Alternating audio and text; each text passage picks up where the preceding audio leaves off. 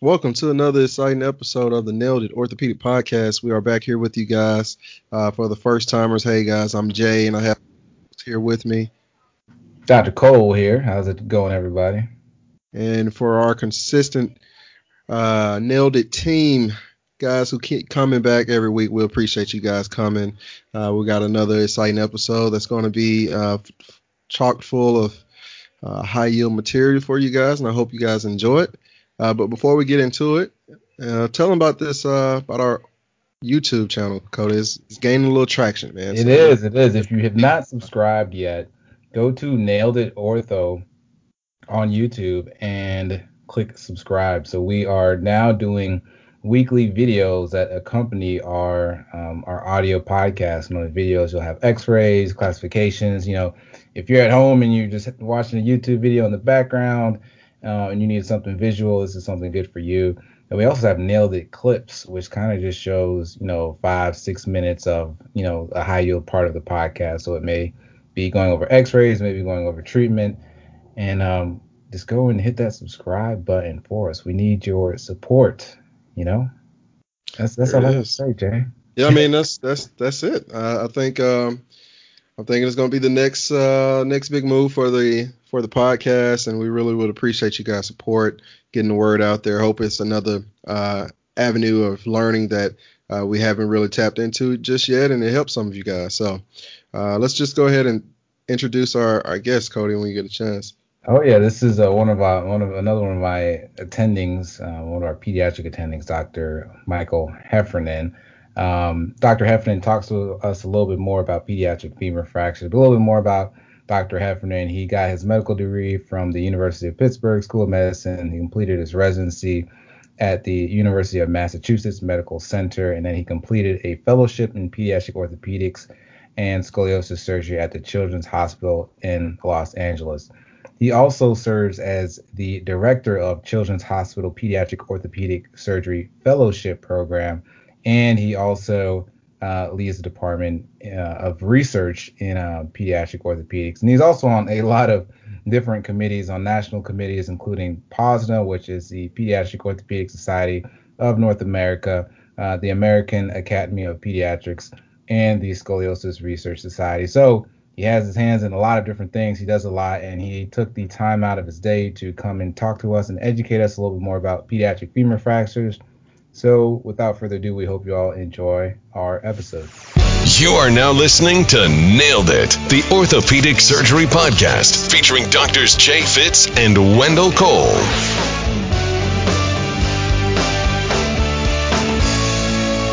Heffernan, welcome to the Nailed It Ortho podcast. So happy to have you on, and especially happy to have you on because you're actually one of my attendees, and I've worked with you personally. So thank you so much for being a guest on the podcast.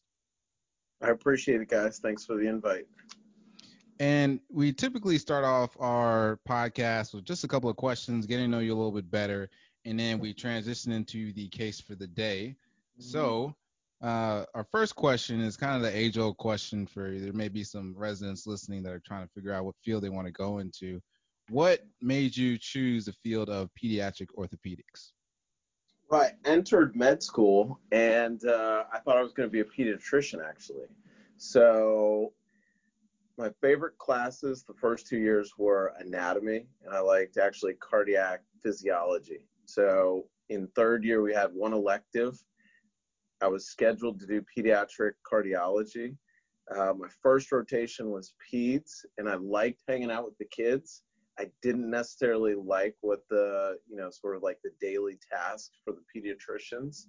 And so my next rotation was general surgery.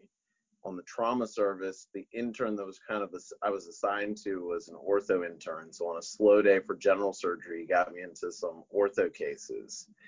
I love those cases. Pretty much immediately switched my elective from peds cardiology to peds ortho.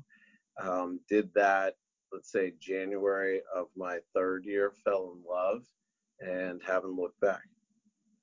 That's awesome. Now, That's why I always take a little extra time with all our students that come through, no matter if they're interested in they know they're interested in ortho, or even if they're saying, hey, I'm thinking about going into medicine. You just never know how things might turn out if, they get into one of those cases, like you said, and just realize like, hey, this is pretty cool. And Well, I think the opposite is true too. So, meaning you could be dead set on ortho in your first couple of years, and then it's important if you're a med student that you sort of keep an open mind. Same thing for residency. I thought I was going to go into sports medicine, but sort of approaching each rotation, keeping an open mind, sort of identifying what you like about it, what you don't like about it, and then kind of reassessing what you see yourself doing in the future. And I know a lot of people, at least from my medical school, who entered third year with one thing in mind, ended up falling in love with something else. So I think it's important to keep an open mind. I like your style, Dr. Heffernan. I don't know. That's what I tell everybody. But truth of the matter is, I think when I entered into med school, I could have told you I was going into ortho, and I'm still figuring out this fellowship thing. But I feel like I'm probably going to go into what I said I was going to go into like years ago. And but like you said, I try my best to keep an open mind. It's just I always That's the way to go. I like your style too. You didn't quite mention what that is. He's smart guy. Taught him well.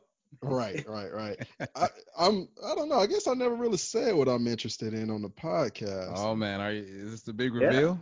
Yeah. So am I your Barbara Walters, man? Am I about to make you start crying? Hey, I'm getting a little teary eyed over here. No, but things are still in there. I have a checkoff list, and there's two things that's still in there. Like I've pretty much narrowed off every other subspecialty. The only thing that's left is spine and adult reconstruction. So there we go. If you guys follow me in a couple years and I didn't end up into one of those, hey man, something changed. Look at that.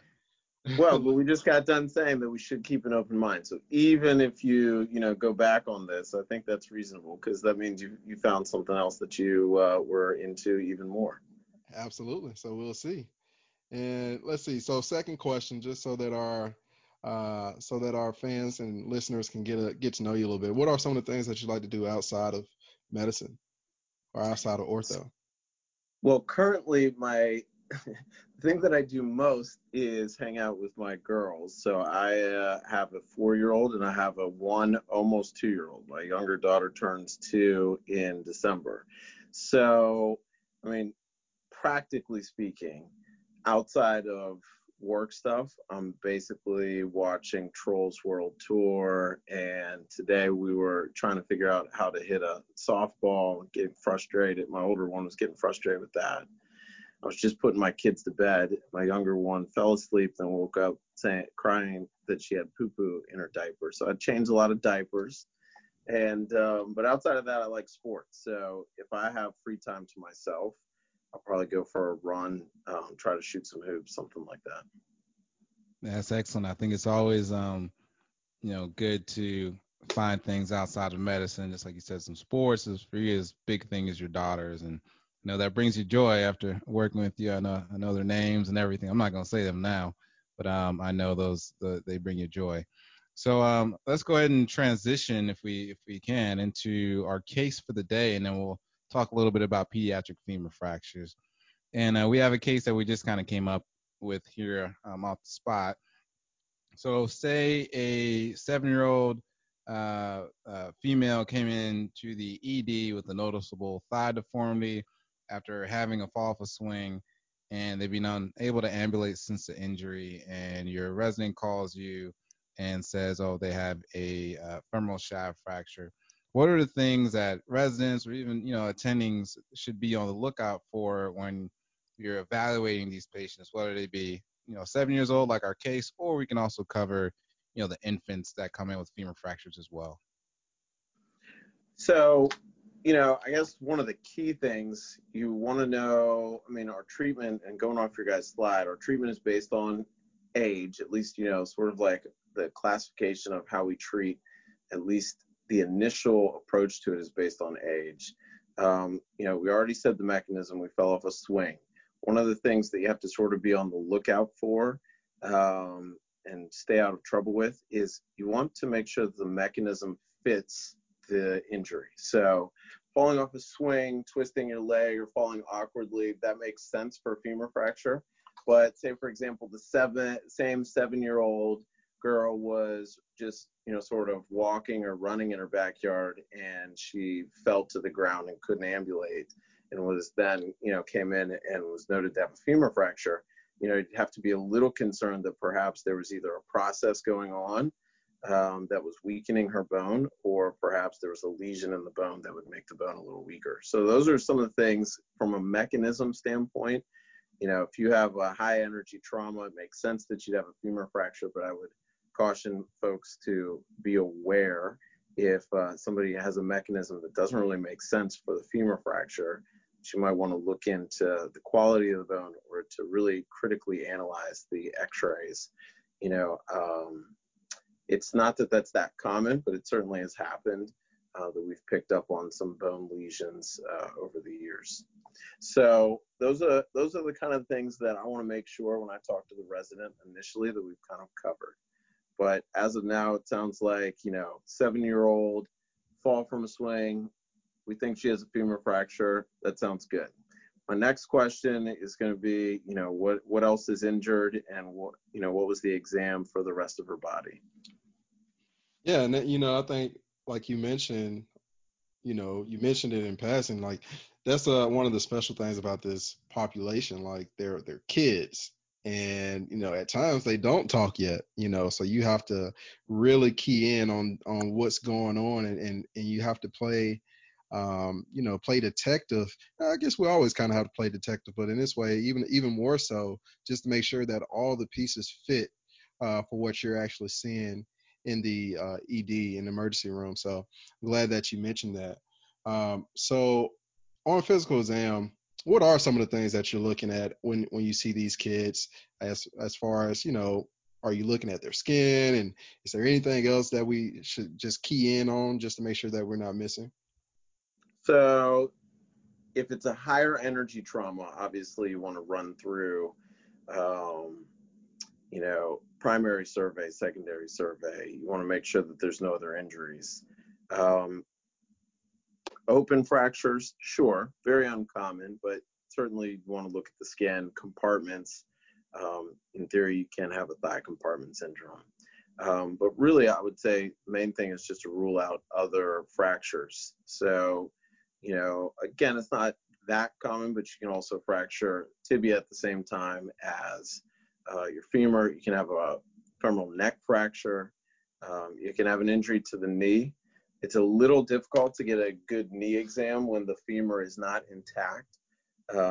So, more observation there and the best knee exam that you possibly can get. But again, ipsilateral additional injuries is probably the thing that for a 7-year-old would most want to have covered to make sure that there's nothing else that we're missing. Now, I want to spend a little bit of time because, we made our case for a 7-year-old, but a lot of these that come in are 2-year-old and 1-year-olds, or, patients that can't really speak and tell you exactly what happened.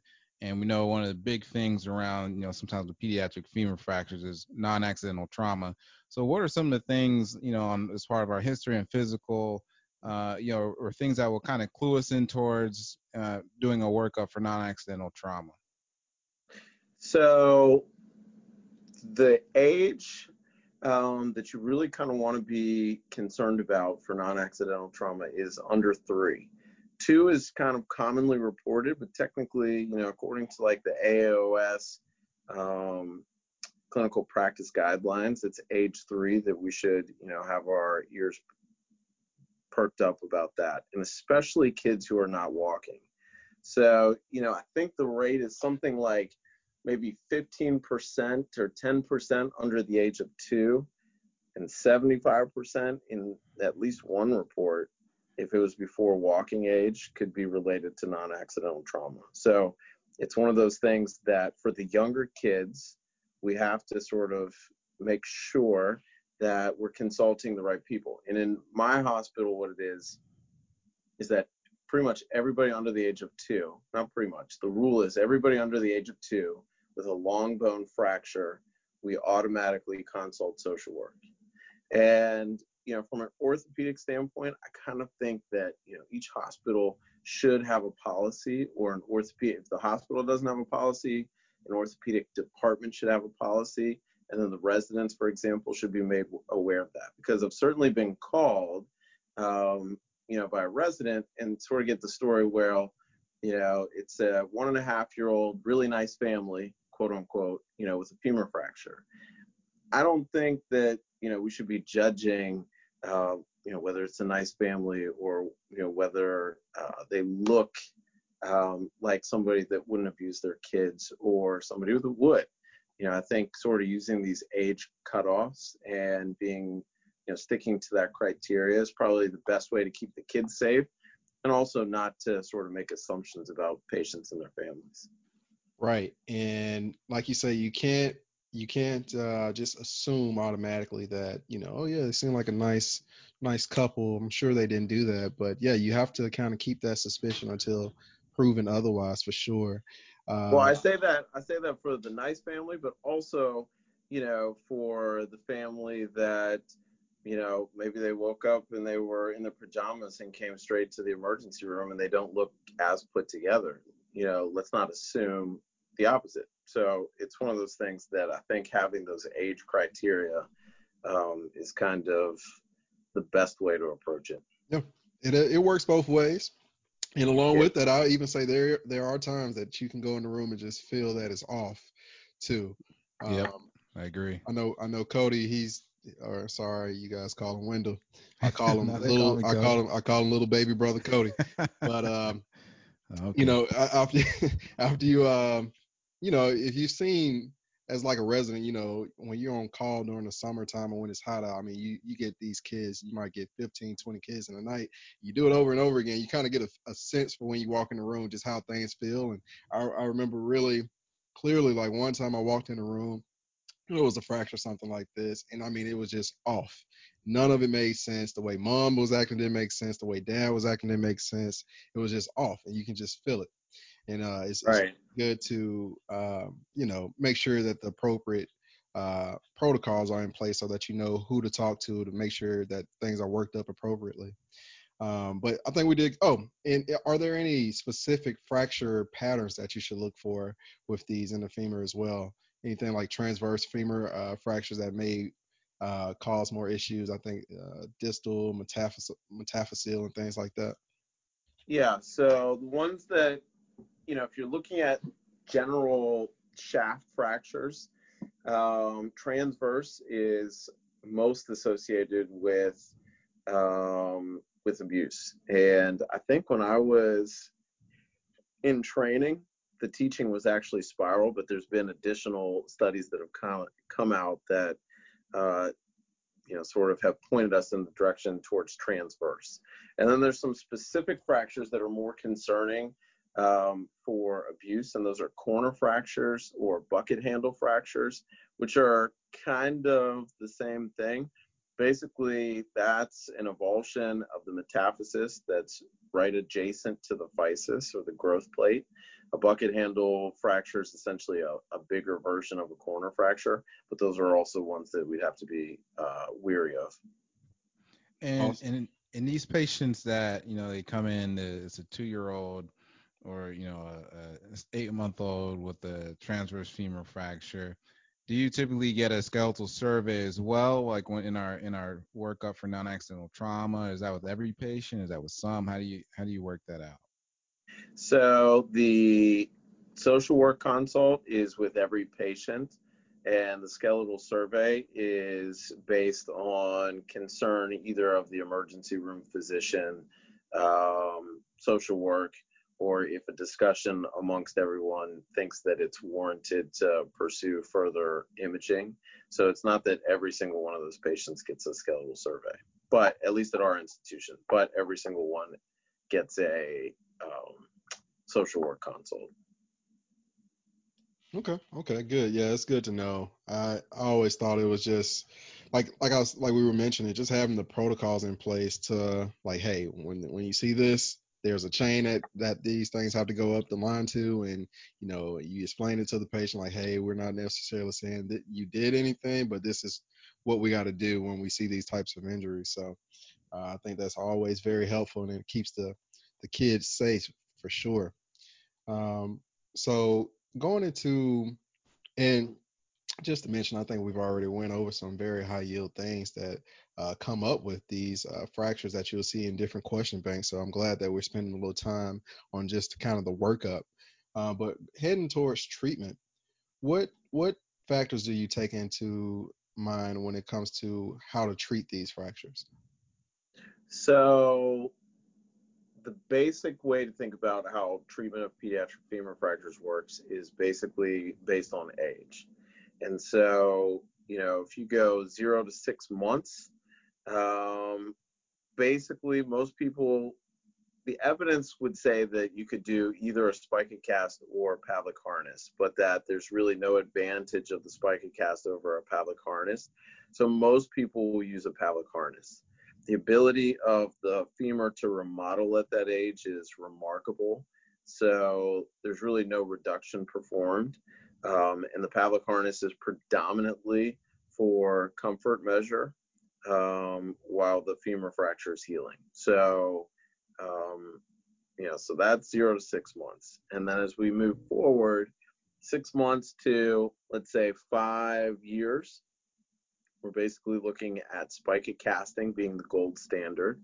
There's some that in certain situations, whether that be high energy trauma or, other psychosocial or social needs for the family, will consider flexible nails in some of the slightly older preschool kids. But again, the gold standard is spica casting there based on the age criteria. And then age 5 or 6 to about 11, we would be looking at flexible nails. Okay. Now, if you read a book chapter, it'd be flexible nails for stable fractures and consideration of a submuscular plate for unstable fracture patterns. In my practice, it basically jumps from spica cast to flexible nails to rigid nail. And we kind of skip over the submuscular plate for me. But there are other, and that's mostly here at our institution. And I know at some other institutions, it's pretty flex nail heavy. There are other institutions and other surgeons, who have a bigger interest in submuscular plating. And then for kids that are bigger, and as we get into the adolescence, we're looking at rigid nails. Similar to adults, the only difference is that the entry point is slightly different, where we avoid a piriformis starting point due to the risk for avascular necrosis. So, for a general overview, that would be sort of the age-based treatment algorithm. Okay. And if we could go back a little bit to, say, starting at the kid that's less than 6 months old. Yeah. So in the emergency department, mom is just, she is, she can't believe this happened. She's so sorry that she turned her head for a second and baby Joey fell off the bed or whatever may happen. Like, what are some of the things you're telling mom to look for once the kid is in these different devices like the Pavlik harness? What are some of the things that you may tell mom that, okay, this is how this is going to go, and we'll probably have him in this for how long and things like that? Okay. So for somebody that's that young, honestly, they're going to heal almost basically in like 2 weeks. But I'd probably keep the Pavlik on. I generally keep it on for about 3 weeks, see them back in clinic, and we'll take it off. I emphasize that it's for comfort only.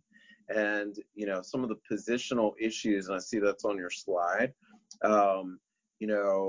whether you use a Pavlik harness for developmental dysplasia of the hip or if it's for a femur fracture, there are a couple things that you want to avoid. You want to avoid flexing the hip too much in a Pavlik harness, okay? And the reason is because if it's flexed too much, you can get femoral nerve palsy. The thing that we would notice with that would be that you'd have decreased quad function. So, a 6-month-old is not going to follow an exam to command, but, you observe them in clinic, and even in the Pavlik harness, they should be able to extend and flex their knee, and you'd be able to observe that. So that'd be one of the things that they would want to look out for. And then the other thing is, you don't want to have too much abduction fixed into the Pavlik harness, because if you have too much abduction or if it's too tight, then that can lead to avascular necrosis of the femoral head. And, from my perspective, you got to keep in mind that, again, like I said from the beginning, when it comes to the Pavlik harness, our treatment is for comfort. So if the only reason we're using the Pavlik is mostly for the infant's comfort, we certainly, want to avoid making it too tight, either too tight in hip flexion or too tight in abduction. So if anything, you would want this Pavlik harness to be, looser than it needs to be, as opposed, error on the side of it being too loose as opposed to it being too tight. Because unlike DDH, where you're kind of using the Pavlik to mold the femoral head and the acetabulum, and it's like being used as a tool, this is kind of being used as an ACE wrap almost, or a very mild splint. So, with that in mind, you certainly don't want to end up with a femoral nerve palsy or AVN. Absolutely. And I saw one time, if you happen to have one of these kids that's just an all-star and for some reason they're like crawling at a really young age, you might have to think of something different than the Pavlik harness sometimes, just to keep them from, running around, crawling around like they want to try. So I only had that happen like one time, but something to keep in mind. Definitely. But the other point to these kids is that these fractures heal very, very fast. Which is so amazing to me. I think that's the whole, overall theme in pediatrics. I mean, you put a grocery bag around it and pretty much it heals itself. Grocery bag. Yeah, I mean, true. really, you put a Kroger bag on it and I mean, give it a little time and next thing you know, it's like brand new again. It's amazing. If our ER runs out of Pavliks, I think maybe next time I'll try the grocery bag. Tell them get a Kroger bag. Works like a charm. Works like a charm. Well, different region. We'll tell the resident to run to Winn-Dixie. There we go. There we go. And so another couple of things I wanted to touch on were some of the complications or the things to be on the lookout for when we're spica casting these kids with these pediatric femur fractures. Like what fractures can go in a spica cast, and then what are some things we want to be on the lookout for when we're putting a spica cast on and with these patients. So spica cast, basically, again, gold standard, let's say 6 months, and certainly as you're approaching a year, up to 5 years of age. What we're sort of, in terms of fractures that are amenable to a spica cast, technically pretty much anything, with the exception of, I would say, an open fracture, probably fix that. If there was a lot of soft tissue abrasions, say for example it was peds versus auto, and a patient was dragged on the gravel and you were really concerned about the skin, that might be a contraindication for a spica cast. But for the vast majority of those kids, it's at least appropriate that would be the first line treatment for kids at that age. In terms of fracture characteristics, we would like the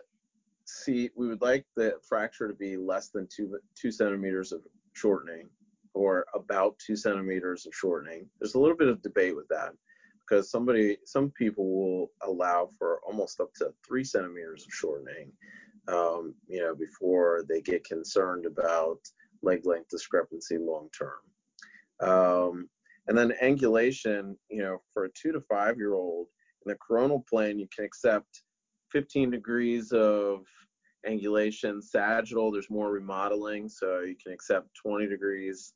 And again, shortening, basically we use 2 centimeters as the cutoff, but certainly I have used a spica cast in kids with slightly more than 2 centimeters, and with long-term follow-up, they did not have a significant leg length difference. In terms of the application, you want to make sure, obviously, to keep enough room for perineal care, diapering, things like that.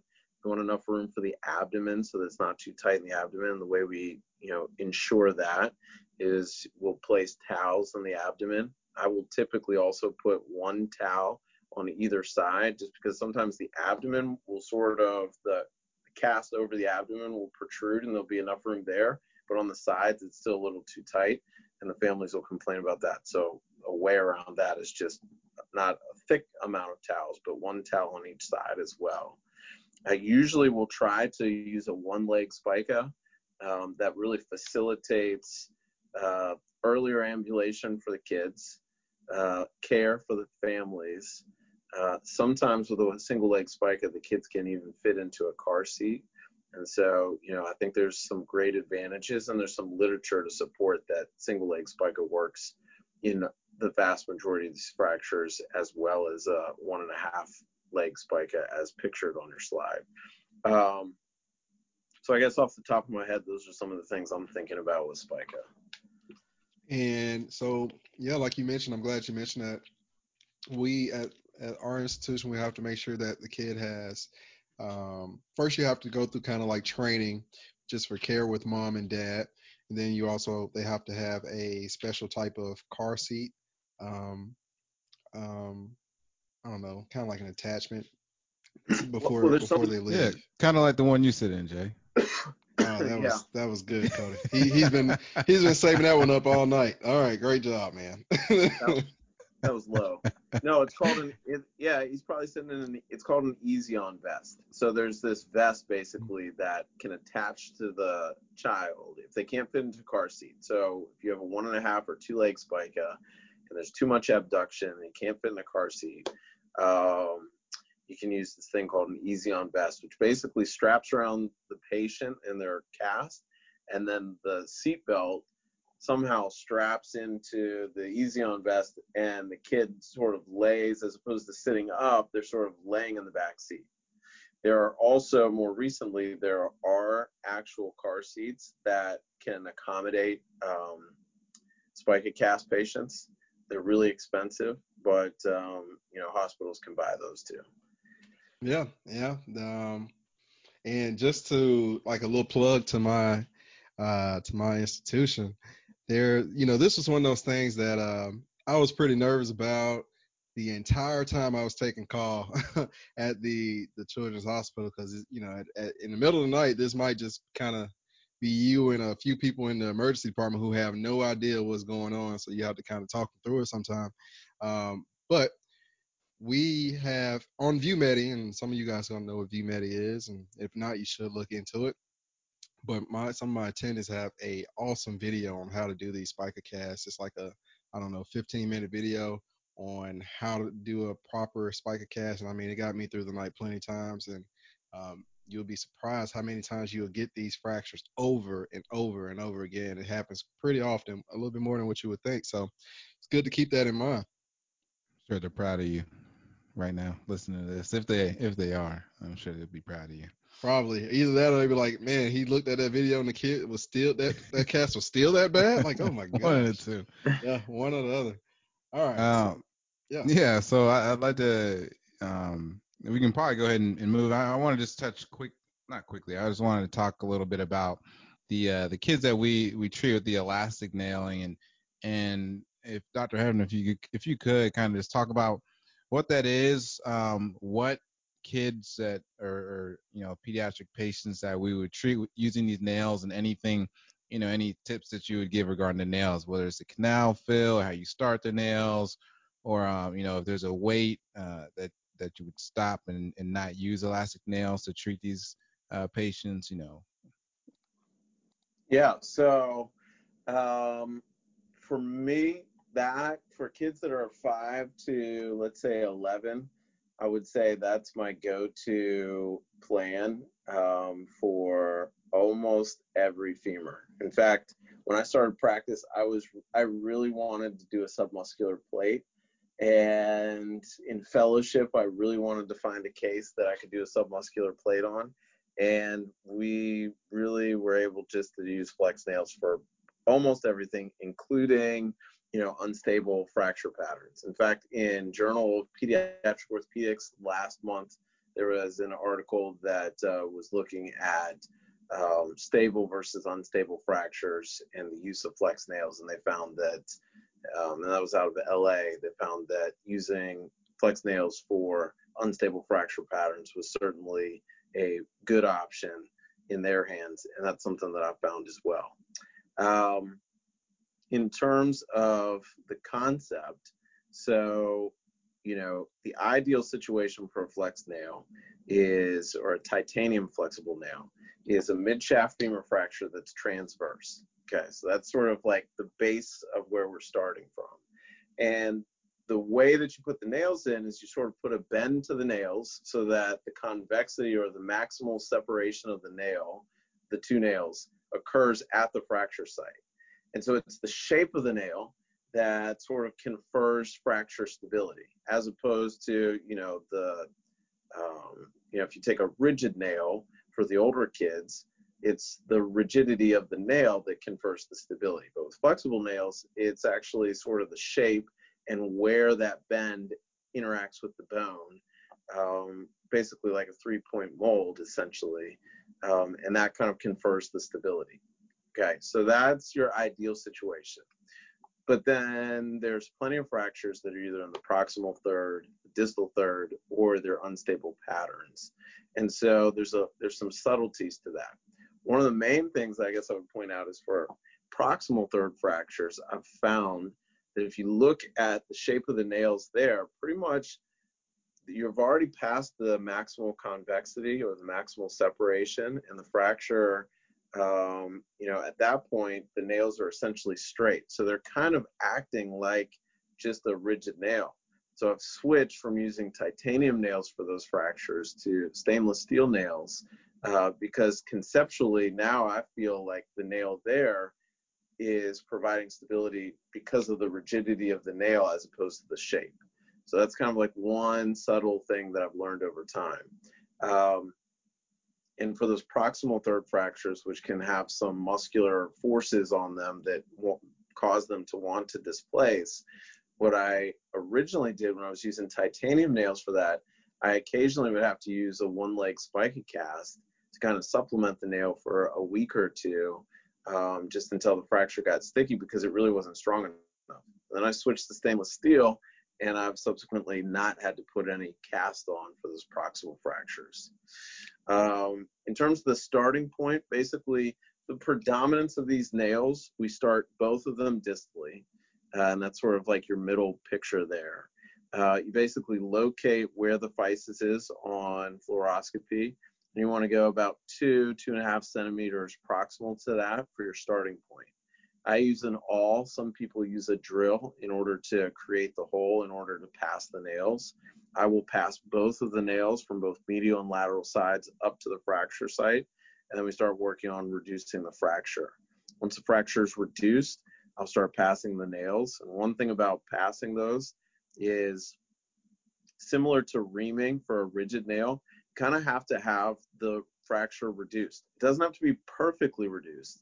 And in the book, you'll see like this, or you'll see it described where you kind of use the flexible nail to do the reduction. What I've found is you can tweak the reduction with the nail, but if the two pieces are totally off and you just randomly get one of the nails from the distal fragment into the proximal fragment, but they're nowhere close, the nails are not strong enough to actually do the reduction. You have to have it pretty much reduced before you pass the nails. And I guess that's it. Is what I would start with. We try to do those closed. Occasionally we have to open the fractures. We just published a study recently that looked at fractures that had to be opened when trying to do the fracture site open when doing flexible nails, and we found that high energy trauma, initial displacement, and distal third fractures were more likely to be opened.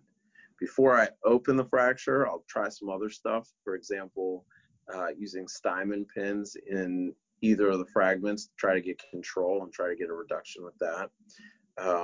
But occasionally we'll have to open the fracture site to be able to pass the nails. I think that was an excellent review on talking about nails, these elastic nails, how to use them, the approach, how to, even the technical parts about how you align or reduce your fraction and get the nails up. And one thing I wanted to touch on was that it kind of say what the the nails, you want it to fill up about 80% of the diameter of the canal when you're using these. Is that correct, or is that something that you've kind of seen in your throughout your practice or your knowledge? Yeah. So, and I'll touch on that in one small technical point. So the general thing that you look at is you measure the isthmus, which is going to be the most narrow aspect of the shaft. You can measure that on the AP and the lateral. They usually should be the same. I usually err on the one that seems bigger.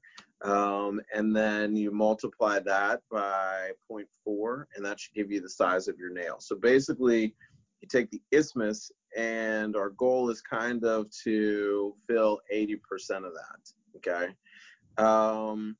There are some more recent studies that looked at fractures where you had 80% or greater fill and then less than 80%.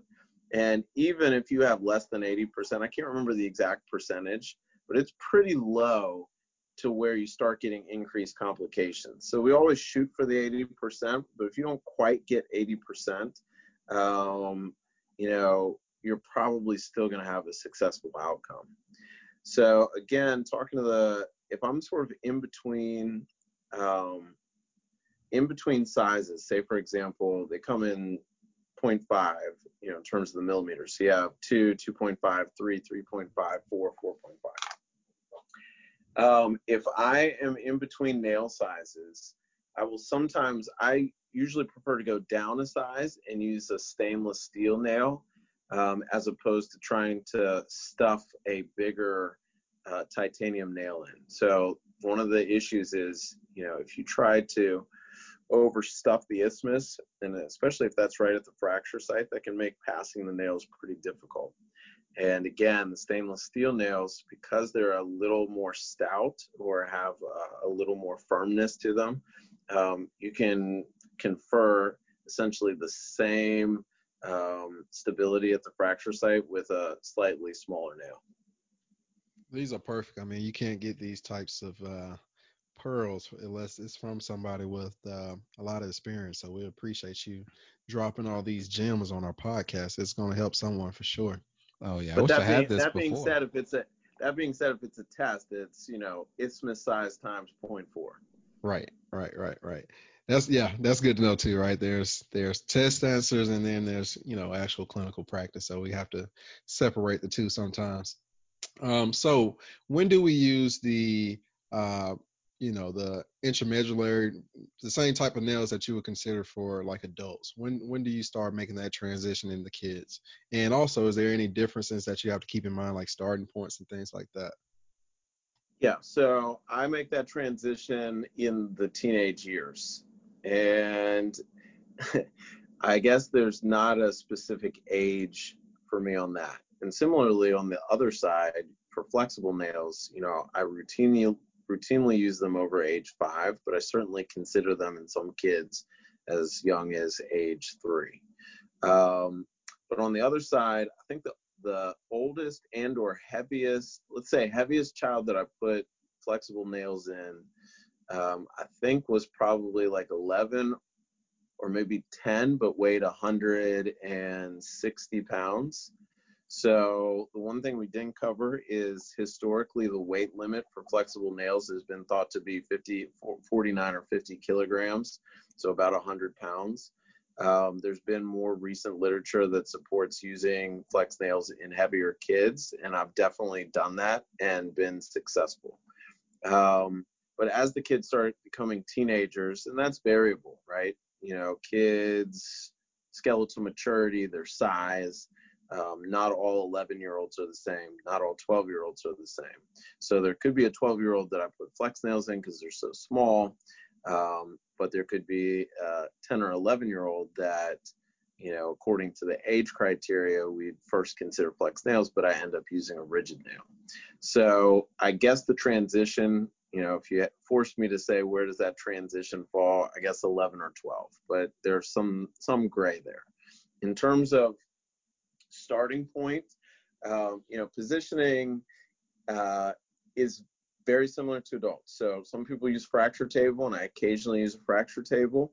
And some people use flat top tables and assistants to sort of hold and pull. And I also do that. And I actually picked that up from residents where Cody's a resident. Wendell, sorry. Yeah, no, either name.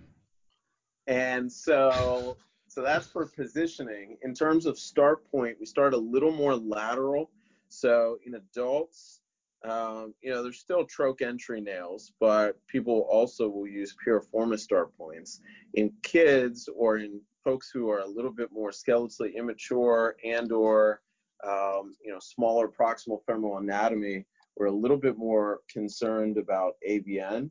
And so we end up using a more lateral start point, meaning even lateral to the tip of the troch. So, really to avoid that. I think the rate of osteonecrosis in the literature is probably, I think it's around 5%. So, and that's kind of a devastating complication. So we definitely don't want to see that. I guess I didn't realize it was so high, to be honest. I always thought that it was one of those things that are, it makes sense that it will cause, a vascular necrosis, but it wasn't actually being seen a whole lot in the literature. But yeah, that's good to know that. I mean, yeah, because 5%, that's a lot to deal with in a young kid, because now you have some real issues that you're gonna have to work out, and probably have to have a couple, at least one other surgery to try to fix this issue. So yeah, it's definitely good to keep that in mind, and it's very high yield for, in question banks and things like that. So definitely need to keep that in mind when doing questions and things like that.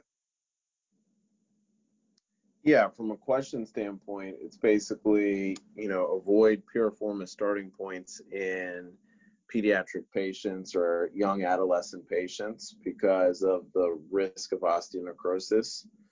And the percentage, I think it's 5%. You guys would have to look that one up. But it's enough, and even one would be terrible. So. Right. Yeah, at the end of the day, right? I mean, even if that 1%, you don't want it to be your patient or your child. So I mean, absolutely, it's definitely worthwhile of trying to avoid that if best possible, for sure.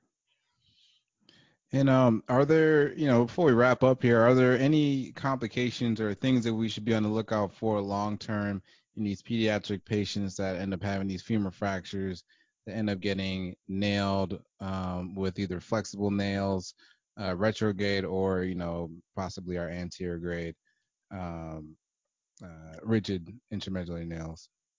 So I guess we'll go for each one of them. We talked about some of the complications with Pavlik.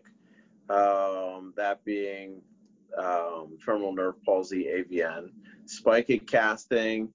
In the short term, there's issues with cast. You can have skin complications. In theory, there's reports in the literature of compartment syndrome, full thickness skin loss that required, plastics intervention.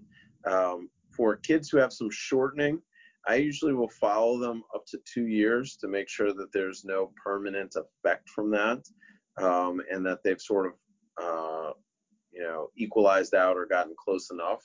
The rate of overgrowth, the reason we're willing to accept some of that shortening is that it's been shown that there's the potential for overgrowth with the fracture, and that's about a centimeter. It's just under a centimeter.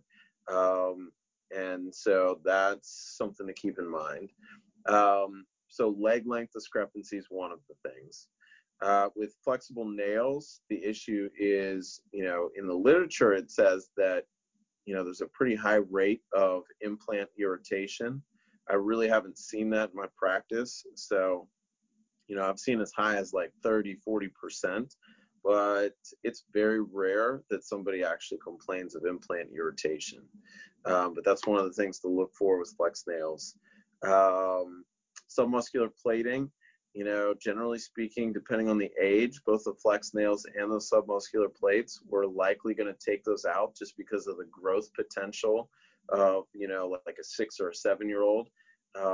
If the femur grows a lot and, now all of a sudden the end of the nail or the end of the plate is in the mid shaft, it's kind of creating a bad stress riser. So routinely we'll take those out.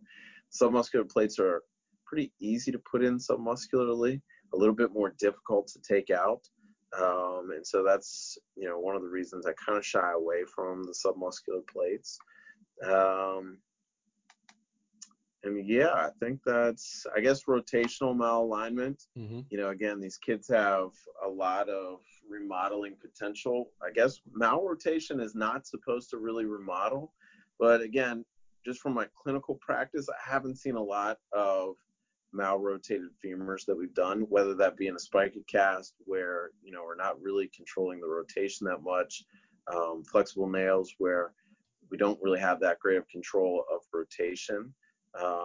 And the rigid nails, obviously we do our checks as we should in the operating room and kind of confirm that we have good rotation before we finish the case. All right, Dr. Heffernan, I think we've done it. I think you've done it. I think we went over a lot of high yield topics on femur fractures in pediatrics. I think we hit on a lot of things that you'll see on your tests, that you'll see in the emergency department, that you'll see in your clinical practice. So I really want to just say thank you for coming on to the show and dropping all this good knowledge for us. Gentlemen, I appreciate it. It's almost 11 o'clock your time, Jay Fitz. So it's okay. The grind never stops. The grind never stops. I like it. Well, I think you guys are great, and I love this thing that you're doing. Absolutely. And before you go, Dr. Heffernan, we always ask our guests, is there a way that our listeners can reach out to you, whether it's your email or maybe some of your social media handles or anything like that you have available? Sure. That's funny. One of Wendell's co-residents convinced me to start an Instagram. So there we go. Dr. Hef Ortho is, I guess, my handle. I guess. Oh, you changed it. Why? Yeah, it was Mike Heffernan MD before, but now it's Dr. Hef Ortho. Okay. And then my email, people can email me. It's mhef1@lsuhsc.edu. Awesome. Again, everyone that's listening in or watching on YouTube, thank you guys for spending time with us, and see you back next week. Take care.